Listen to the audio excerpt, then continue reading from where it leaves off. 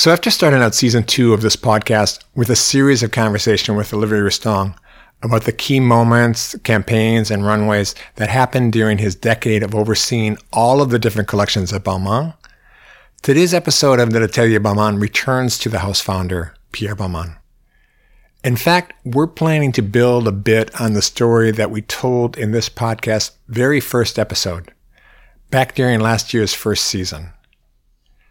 We spoke then about Pierre Balmain's beginnings, and among the many aspects of his youth and education that we talked about, we mentioned that Balmain's very first moments in Paris, way back in the 1930s, when he arrived to the French capital to study architecture and work as an intern inside an architect's studio. Those days didn't last very long, since what the young Pierre Balmain was absolutely determined to do was to design clothing, not buildings. And as we discussed, he very soon worked his way into some of the finest couture houses of the day. But Pierre Balmain's youthful passion for architecture and the early lessons that he learned seemed to have stayed with him for his entire life, influencing his eye as a designer and his couture creations, and helping to ensure that Balmain was a distinctive couture house from the very first days. For example, several of the iconic elements that form the equation behind Pierre Balmain's legendary post-war New French style, like, the strict tailoring, the cinched waist, those strong shoulders, that perfect pleating, those elaborate volumes. Well, all of that mastery of construction, all of that structure, can really be traced back to the designer's early training as an architect. Balmain himself often stressed the connection between the very two different arts that he loved, noting, for example, that there is definitely a close relationship between the work of an architect and that of a couturier. The fact that one builds in stone and the other relies on muslin, that one aims to last for centuries and the other plans for just one season, these do not constitute essential differences. And Balmain summed up his incomparable flair for ensuring that his perfectly tailored Balmain creations closely follow the curves of a moving body by famously proclaiming, "Dressmaking is the architecture of movement." So it's clear that Pierre Balmain never totally abandoned that architectural obsession of his youth. And his lifelong passion for engineering and construction also pushed him to construct and continually adapt his offices and his residences. For example, inside Balmain's historic flagship, at the number 44 Rue François Premier, Pierre Balmain expertly melded together familiar Parisian Haussmannian codes with Baroque elements and the latest innovations in post-war design. And in his personal life, even though the designer inhabited many different addresses over the years, well, none better reflects his deep love for architecture than his Villa Balmain. And it's Villa Balmain that we're going to discuss today. So recently, Balmain partnered with the Cuban artist Alexander Arrechea for a special installation that's focusing on Villa Balmain, taking place at Miami's Super Blue Galleries. For Miami's upcoming Art Week, which takes place during the first week of December, Arrechea has created an impressive, large-scale, and immersive environment that explores Villa Balmain and riffs on some special Balmain house codes as well.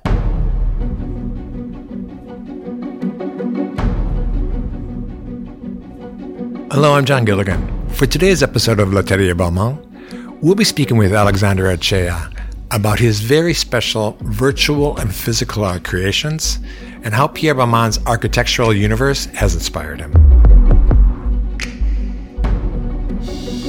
I am Olivier Rostand. Welcome to my world. Bienvenue à l'Atelier Balmain. So before we begin talking with Alexander Arrechea about his exciting new creation for Miami's Art Week, let's quickly return to Villa Balmain.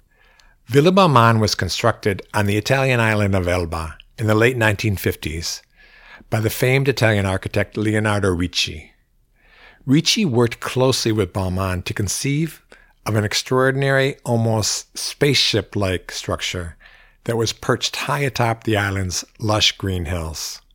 Ricci's design plays with 3 superimposed elliptical shapes that make one think of a deck of cards that has been spun out, with all parts rotating along the same pivot. For the final touch, Ritchie then added one perfectly arched tie rod that springs from Villa Balmain and then plants itself squarely in the villa's surrounding artificial moat.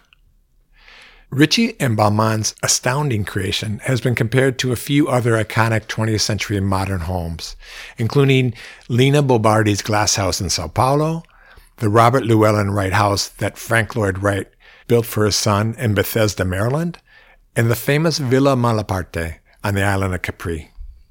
So each of these very impressive modern structures, well, of course, they're very different from one another, but they do share one distinctive design goal. Since all of these buildings could be seen as being engaged in an unusual type of back and forth dialogue with the surrounding landscape and nature.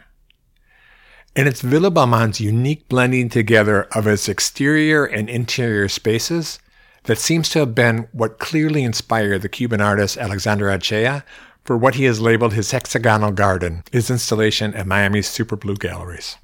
For that exhibit, Archea has transported Villa Balmain to the metaverse, creating a large-scale, immersive environment that totally envelopes Ritchie's construction. So when visitors first slip on their headsets, those metaverse visitors will first spy an enormous golden ring that's been placed by Archea around Ritchie's iconic structure. And as they approach, that ring begins to reveal the hexagonal patterns of a honeycomb. The honeycombs are there because Alexander Archea was inspired by the lush gardens of Balmain's island retreat, where Pierre Balmain grew a multitude of exotic plants and flowers, many of which he had gathered during his constant travels to all corners of the globe. So Archea's creations riff on that beautiful garden and some of Balmain's most important house codes. From there, he begins to dream up a surprising new environment that has been constructed in part by the bees that are pollinating the lush vegetation that surrounds Villa Balmain. And as those bees constantly buzz between the garden, the golden ring, and the villa's interior, Archea's fantastic bees are not carrying pollen.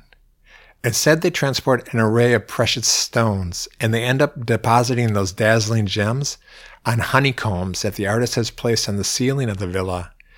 And as these fill up, those honeycombs eventually become impressive patterns that eventually form large masks. So it might be hard to grasp all of these art and architectural descriptions, and I'm sure I'm not doing the best job at relaying what Archea has created, but we've got you covered. We're hoping that as you listen to this podcast, you'll click to view the episode's web pages, which hold a selection of pictures and videos of both Villa Balmain and Alexander Archea's creations that were inspired by Villa Balmain. And as you can easily imagine, Alexander Archea also does a much better job explaining his inspirations and his creations than I can do. So let's stop here. Let's go to the interview, and let's let Alexander explain his artwork in his own words. A few days ago, I called Alexander Archea, and we spoke about his Hexagon gardens. So let's listen to a tape of that call. Hey, Alexander. How are you? This is John calling from Paris. Hi, John. How are you? So good to hear from you. So I'm really glad we could talk this morning, and I know you're busy as hell, and you got some stuff to do today, so I'm glad you could fit us into the day. And what I was really hoping is that you could walk us a little bit through what's going to be happening in Miami this month. All right. And even before we get there, I guess we should talk a little bit about you, about what brought you to this moment. Who were you just a decade ago, where you came from, what's going on? I know you are originally from Cuba, right? I'm originally from Cuba, yes. Well, a decade ago, I was in Madrid. Okay. Trying to launch my career for the second time. Because I have been collaborating with a group of Cuban artists on the name of Los Carpinteros. Okay. And so in 2003, I decided to take a detour and do my own thing. And for that, I decided to move to Madrid. And so a decade ago, I was struggling, trying to make it again, but happy to be doing so. Okay. Because what I've seen in a lot of the articles that you've been talking about is when you speak about Art Basel, you mentioned that for the last 10, I guess when you first started reinventing or restarting yourself in Madrid, you started what you called a dialogue with architecture. Am I correct? Absolutely. That dialogue has been present throughout my career. And how did that begin? Like what started this pathway? Well, I always have to refer to these experiences that you have when you are a kid, that I think that somehow are like the ones that really ignite that curiosity that I continue having toward architecture. And let's say that I was an art student back in my hometown in Cuba, in Trinidad, in late 80s, mid 80s actually. And so I was studying art for the first time at 13 years old. And one of the classes of the school take you around the city, and the purpose is for the student to actually make drawings of the buildings that are important in the city. Okay. And for me, it was really interesting because what happened is that I grew up precisely in that area where you can find those magnificent buildings, and my friends live in those buildings. It's like, for me, that is part of my background. But what happened is that when going outside to make those drawings for the first time, you try to engage with the buildings and try to make it the best drawing and all that. But at some point, looking at the building that I was drawing, I see my uncle on the roof of that building. My uncle is a carpenter. Oh, wow. He was fixing that building. And that image for me totally transformed everything. Okay. Because I realized that I'm no longer doing a drawing of the building. I own in some way that building also. So, and that definitely ignited my curiosity to know more about the building, about what happened indoors, and the history of the building. And that's what I continue doing these days. Okay. Because I saw that you were talking about when you're growing up in Trinidad and Cuba, but then you had a moment where you're really interested in the facades of, I guess, the colonial facades of Havana. You were shooting pictures of corners. Absolutely. That comes years after, of course. Oh, okay. My curiosity toward architecture is being always there. And there is a moment between 2004 and 5 that I decided to start taking photographs of corners of buildings. Buildings that are well known in Havana, others that are not that known. But for me, the idea was basically to have a record of whatever happened to the corners of those buildings. And I started that series of photographs just for the sake of doing it, because I didn't have any plan for that. And I kept doing that for 3 years or 4 years, around that, going back to those same corners and see what's going on with that specific side of the building, and just keeping that information in my computer. Of course, after a while, I have a pile of images that I don't know what to do with them. So I started to organize them by color, by texture, by year. So in a way, I have this color chart that I have created. And in fact, I organized all the information like a color chart for myself. And that's how I started. Then, funny enough, one day I opened my one of my hard drives, and I see again all this information. I say, I have to do something with this, because I have so much information that it's it will be a waste if I don't do something with it. And I decide to start, designing the face of the city, if such a thing exists. So it was kind of a utopian idea. But I started making, I went to Photoshop, starting cropping the images, building that sort of face. But then I realized that I was doing actually masks. And then something else is happening with that, I'm trying to capture the essence of these buildings through the by creating the identity of the face of the city. But this identity is so elusive that I end up creating masks that somehow they hide again that possibility of creating a face that you can recognize. It's mutating all the time. And then I decide to investigate a little bit more about African masks because I saw it connect totally with that heritage. Yeah, I was looking at the mask. You can definitely see some sort of very African Caribbean roots in what you're creating, huh? Absolutely, absolutely. And the colors are vibrant and, but the scratches that tell you the story of that specific wall. But then when I create these compositions of like 5 or 10 different corners, it's something that for me is also interesting because you are connecting places that are apart. You are creating a unity through that overlapping of images. And this is when things started to change there, because then I said, well, I can print these images, which I did, but I also need something else in order to really enhance this idea of what I'm thinking of connecting different buildings and entities, but at the same time creating this sort of weaving mask, Okay. And I decide that the best way to do is to create tapestries. And it's interesting because it's a long story and so many dots that you have to connect. I'm in New York. Because I know that what excited the team at Balmain was this, because we'll go more into the project, but what's this incredible synchronicity they had with you from the beginning, because you were so interested in architecture and Balmain wanted to work on a specific architectural theme. And then when they saw the mask, I heard they were just blown away. They loved it.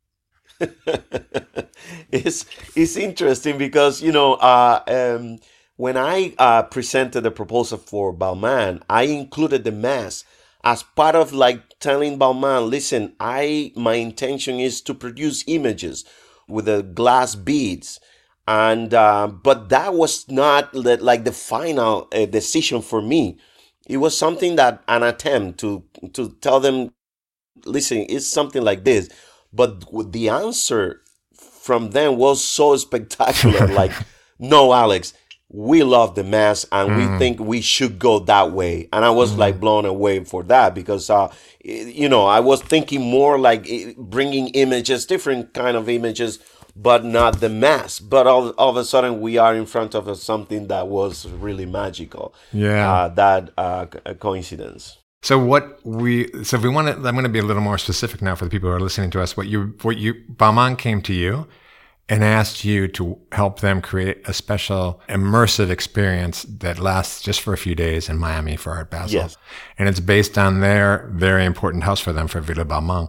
And you then worked on 3 different ways of expressing that experience. Now you did a virtual reality experience where the participants come in, they put on the headsets, and they enter a 3D universe of the Balmain Villa in Elba. Right. And then you created videos of that same experience, but flat videos that'll play on the walls, right? Right. Absolutely. And then NFTs as well. So you have a digital, you have a virtual reality, and then in addition, you've worked on physical creations that'll also be on display. Am I correct? Maybe you could walk us through, because I think this is the first time you've done this kind of virtual reality work. Absolutely. First time, and I'm really excited.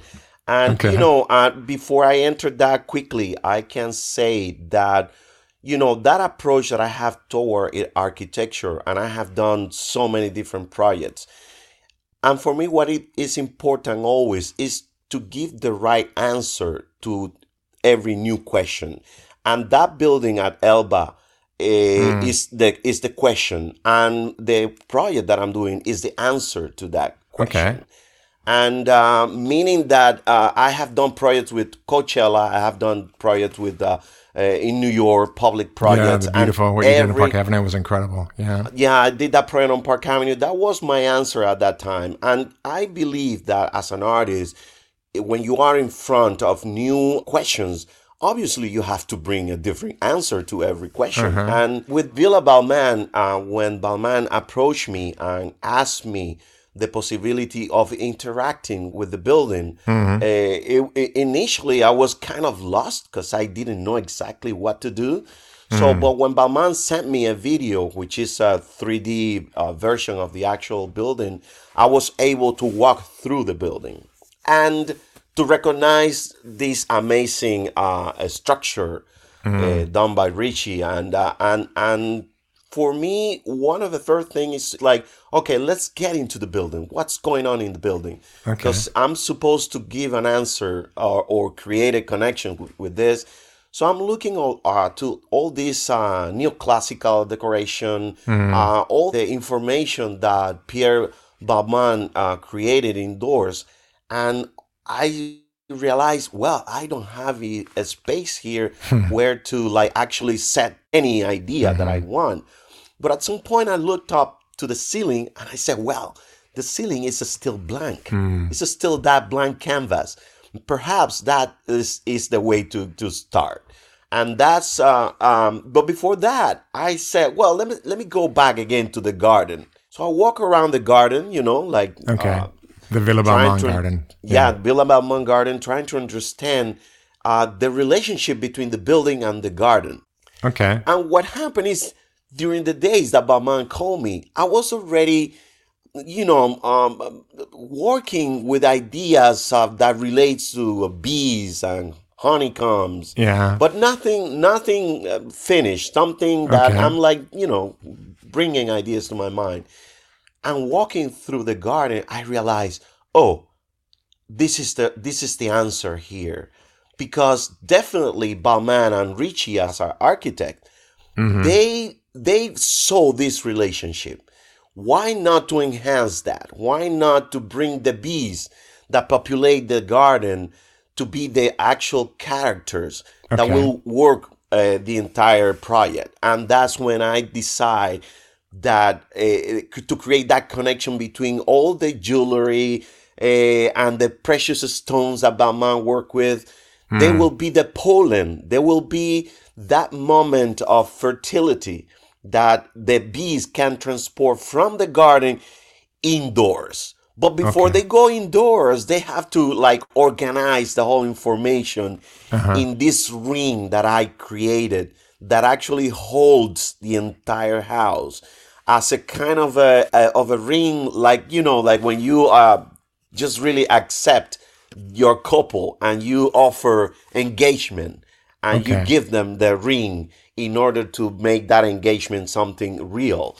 So just to interrupt you, I'm going to say that for people who want to visualize this, we're going to have a picture of this, of as much as we can, of your sketches and of your final work, and they can visualize how you conceived a ring that floats around the Villa Balmain. And then from there, I'll let you go back with your bees transporting the jewels. So. Right. Exactly. So the bees are now transporting the stone to this particular ring that I have designed for Villa Balmain, and that will be some kind of the place for storage in that information. Okay. But from there, the bees are gonna continue the trip indoors, and then I developed this ceiling with this hexagon honeycomb, right? Honeycomb that is, filling the entire ceiling, and the bees will come and will fill all the structure with these images of the mask that I have created, which I have to say that is a sort of like a version of what I have done previously using corners of buildings from Havana. Right now I'm using the corners of the building of Villa Balmain. And that's when everything is started to make sense to me. Interesting. So connecting the architecture, connecting the precious stones, the garden. So it's a full dialogue for me, this collaboration. It's interesting because that's exactly the word that the Balmain team was explaining to me about being a dialogue. And again, like I think I used the word already about synchronicity, because when you came to them with the idea of gems and bees, I think you were both reading each other's thoughts, because bees were so important to the house. And of course, jewelry is so important to a luxury house. And so you really tied in your Havana to Madrid to last 20 years of evolving into art into Balmain's evolving. And it's really worked together to present this it worked so beautifully that I couldn't believe, because I remember when Balmain sent me a PDF with all the investigation around honeycombs and bees that Pierre Balmain have done, and I couldn't believe it. It's like I was that fly on the wall peeking at Pierre Balmain at some point, and I said, okay, one day we'll gonna collaborate. No, it's amazing. And I saw some of the stuff they sent you, and I'm going to get permission from them to put online, because it is amazing about your ideas and the bees and the pollen, and their ideas about Pierre Balmain and the importance of bees in his design, and also the honeycombs and the gems. So we'll put all this information online, and I love that the two different sides from Paris and from Madrid and Havana came together in this one idea. Yeah. That's one of the beauty of this project, how to connect and do it in a very harmonic way, it's, overlaps nicely. So as you constructed this, you worked with other partners. I know that you had to travel to Austria to work with the team in Bregenz to help you construct your honeycombs, was it? Yes. Well, Lito is, our fabricator, and who we have been working with. I mean, there are so many people involved, because I also have to say that before starting this project, I was, already pitching ideas in order to create NFTs, because it's a new world for me. And I started this collaboration with this beautiful musician, and we have become really good friends. And he is the one guilty somehow, or the one to blame for the idea of this approach to the NFT world. Yes, Ali, which we have become really, really good friends. He definitely ignited this. And the fact that we are now collaborating with Alito, who is developing now the ring, the ceiling, is something that, Lito is doing an amazing work, because we did 3D printed the 4 masks that are going to be shown at Super Blue in Miami. And they have done an amazing job. They really understood since the beginning Balmain's idea, my idea, and we became a big team. This is a collaboration with so many people involved. And that's the beauty of it, again. It's interesting. And then, so you are heading down to Miami very soon, right? I'm heading down in a couple hours. Oh, wow. And so people who want to see this, can you give information about the gallery and the dates? Yeah, the information about the dates is November 30th. Is the opening at Super Blue? I believe it's 6:30, if I'm not mistaken. I have to check that specific. But my understanding, it's just like a beehive. It's only been lasting for a couple of days, so it's only just 1 or 2 days at Art Basel. Yeah, absolutely, 1 or 2 days. And and like you were explaining before, is we're showing the NFTs, we're showing the physical work, and we're showing this video that tells the whole story of how the bees transport the precious stones inside the house and the ring. And I think, so far I'm really happy, because also the guys, Lito is working. We also hire another guy who is a genius on 3D design. He's doing amazing renderings, and so people will see it. It's cool. I've seen the initial sketches, and I can't wait to see more. It sounds amazing. And then the jewels are from Swarovski, right? The jewels are from Swarovski. Swarovski got involved. Balmain called Swarovski, and Swarovski immediately say yes. Great. And just to manipulate all these stones and glass is is a gift. It's a gift. Yeah. It is a gift. And it's amazing. And if you've never really seen Villa Balmain, you've done this all virtually? No, never. I only have seen the 3D version of it, and I love it anyway. Yeah. No. I can't wait to see it someday myself. And one thing I wanted to say with you before you left, I love once you said in an interview that every time you do a big project like this, the projects you've done in Coachella and Park Avenue, and the last one you did in Miami, you always walk away with a new changes and new ideas and something that you're going to go forward to in your next projects. Are you feeling the same way as you finish this project? I totally feel the same way.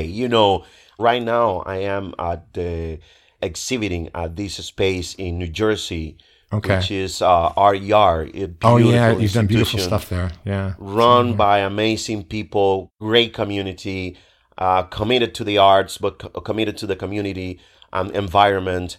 And we have been talking about ideas of possible projects with them. And after this project with Balmain, it totally ignited new ideas that we are now in the process of developing with our yard, which Cool. makes me really happy how one project connects with the next one, and we create that larger community that's an artist I always envision to have, to connect everybody through art. Wow. That for me is Yeah. always the goal, and is what I have envisioned since I was conscious that I wanted to be an artist and that I want to create situations that are important for people. Well, bravo. It looks amazing. I can't wait to see the final product. But for what I've seen, what your team has shown me, what Balmain has shown me, it's gonna be an amazing couple of days in Miami. Yeah, bravo. I can't wait. I mean, tomorrow we are starting with like placing all the glass stones on the mask. So you can imagine how I feel right now, that I can't wait to be there in Miami. Like the day before Christmas, yeah. Yes. Congratulations. And for everyone who's listening again, Alexander's going to probably share with us as much as he can, and we'll put a lot of stuff online. So people, when you listen to Alexander walk you through his ideas and what he created, you can also click through and see the images as well. Fantastic. So thanks very much, Alexander. Thank you so much. Good luck, and John. thanks for giving us this time. I know you've been very busy, and I appreciate your time. It is Thanks a pleasure. It's a pleasure to talk to you. Talk to you soon. Bye-bye. Thank you so much. Okay, bye-bye. So as Alexander Arche had just explained, as his Hexagon Gardens project was progressing, there was some amazing synchronicity happening between the artist and the team at Balmain. Arche combined his Web3 recreation of the Villa Balmain with bees and jewels, and both of these have deep associations with the House of Balmain. Ever since the late 1940s, the symbol of the bee, often set within a circle, was a favorite design for Pierre Balmain's fine jewelry creations. And the designer also incorporated that same image for his own personal ex libris bookmark. For example, all of the books filling up the house's enormous archives have been marked by this symbol. In addition, many of Pierre Balmain's couture offerings incorporated the precise, geometrical, and eye-catching hexagonal pattern of the honeycomb. And after 1960, after Pierre Balmain and Leonardo Ricci had completed their creation on the Isle of Elba, bees took on an even more important role in the life of Pierre Balmain. For those of you who have actually studied their school textbooks, you might remember that Elba had one very famous resident who lived there long before Pierre Balmain ever arrived. More than 150 years before Pierre Balmain moved into Villa Balmain, Napoleon Bonaparte had been forced into exile on the Isle of Elba by the coalition of all the great European powers who had fought so long against him before finally defeating him in 1814. So after that defeat, the great French emperor, who had ruled over so much of Western Europe, had to sign the Treaty of Fontainebleau. That treaty called on him to surrender all his claims on all those hard-won territories, and instead agreed to become the emperor of just the 12,000 people who inhabited the Isle of Elba. And Napoleon only actually ruled over Elba just for a short time. He was on the island for roughly 300 days before he set off again on his famous march to try to reclaim his old glory in all those lands. And he ultimately was defeated in Napoleon's final defeat in the Battle of Waterloo in Belgium. So why are we talking about Napoleon? Because during his brief forced exile on the island, when he was the emperor of this short-lived, teensy-tiny little principality of Elba, Napoleon actually accomplished quite a few things. He created a small navy and army. He developed the island's mines. He oversaw the construction of new roads. He issued decrees on new, modern agricultural methods. And he overhauled the island's legal and educational system. And he also introduced a new coat of arms. He designed a flag and a whole set of new icons for the island that he was ruling. And all of these were based on Napoleon's long fascination with the symbol of the bee. Because back in Napoleon's time, many still believed the old legends about bees never sleeping. And because of those legends, bees had come to be the symbols of vigilance and zeal. And those were both attributes that Napoleon was happy to assign to himself. And while he was rising to power, when he was seeking an appropriate emblem to help legitimize his role as France's new emperor, Napoleon looked to one of his great heroes, the Emperor Charlemagne. Charlemagne had adopted the cicada as an emblem, and legend has it that Napoleon actually mistook Charlemagne's cicada outline for that of a bee, and by combining that mistake with the conventional symbolism associated with the bee, well, it meant that Napoleon had found a symbol, which he reproduced often. So the next time you run across one of the famous portraits of Napoleon in his rich red coronation robe, look closely, and you'll see that it's covered with multiple golden embroidered bees. And to this day, it's easy to run across the symbols that Napoleon created for Elba. They are all over the island. Napoleon's flags and emblems relied on a white background that's crossed by a single red band, and it's decorated by 3 golden bees. That fascinating and graphic pattern remains an important emblem of Elba still today. It decorates the island's flags, the coat of arms, and many of its public spaces. And Pierre Balmain was sure to spot these symbols whenever he was spending time at Villa Balmain. And in addition to bees, Alexandre Arrechea also focuses on precious stones for his Hexagon Gardens creations. Obviously, because of their dazzling shapes, brilliance, and tones, gems and pearls have always provided inspiration for Parisian couture designers, and Pierre Balmain was no exception.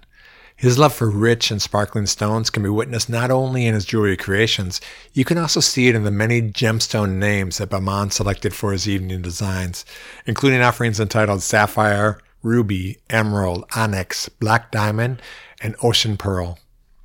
In addition, gemstones also have a particularly strong connection to Elba. Maybe you remember that just a couple minutes ago, I mentioned that Napoleon established mines on the island. That's because Elba is known for possessing an extraordinary richness in gemstones, including quartz, hematite, tourmaline, pyrite, azurite, and malachite. So combining his takes on bees, gems, and Villa Balmain, Alexandre Arrechea's Hexagon Gardens will be an exhibit in Super Blue Miami on December 1st and December 2nd of 2022. Super Blue Miami is located at 110 Northwest 23rd Street in Miami. And a thanks to Super Blue Miami for all their assistance in putting together this podcast episode. And we'd also like to thank the many other partners of this exhibit, Swarovski, Lito, Mint NFT, and XRP Ledger. And a very big thanks to the Balmain team, particularly Martha Hernandez, Amanda Ramirez, Marie Vallot, and Julia Guillon, for their help in pulling together all the historical information that we needed. And of course, the very biggest thanks to Alexandre Arrechea for walking us through his inspirations and his one-of-a-kind creation, Hexagon Gardens.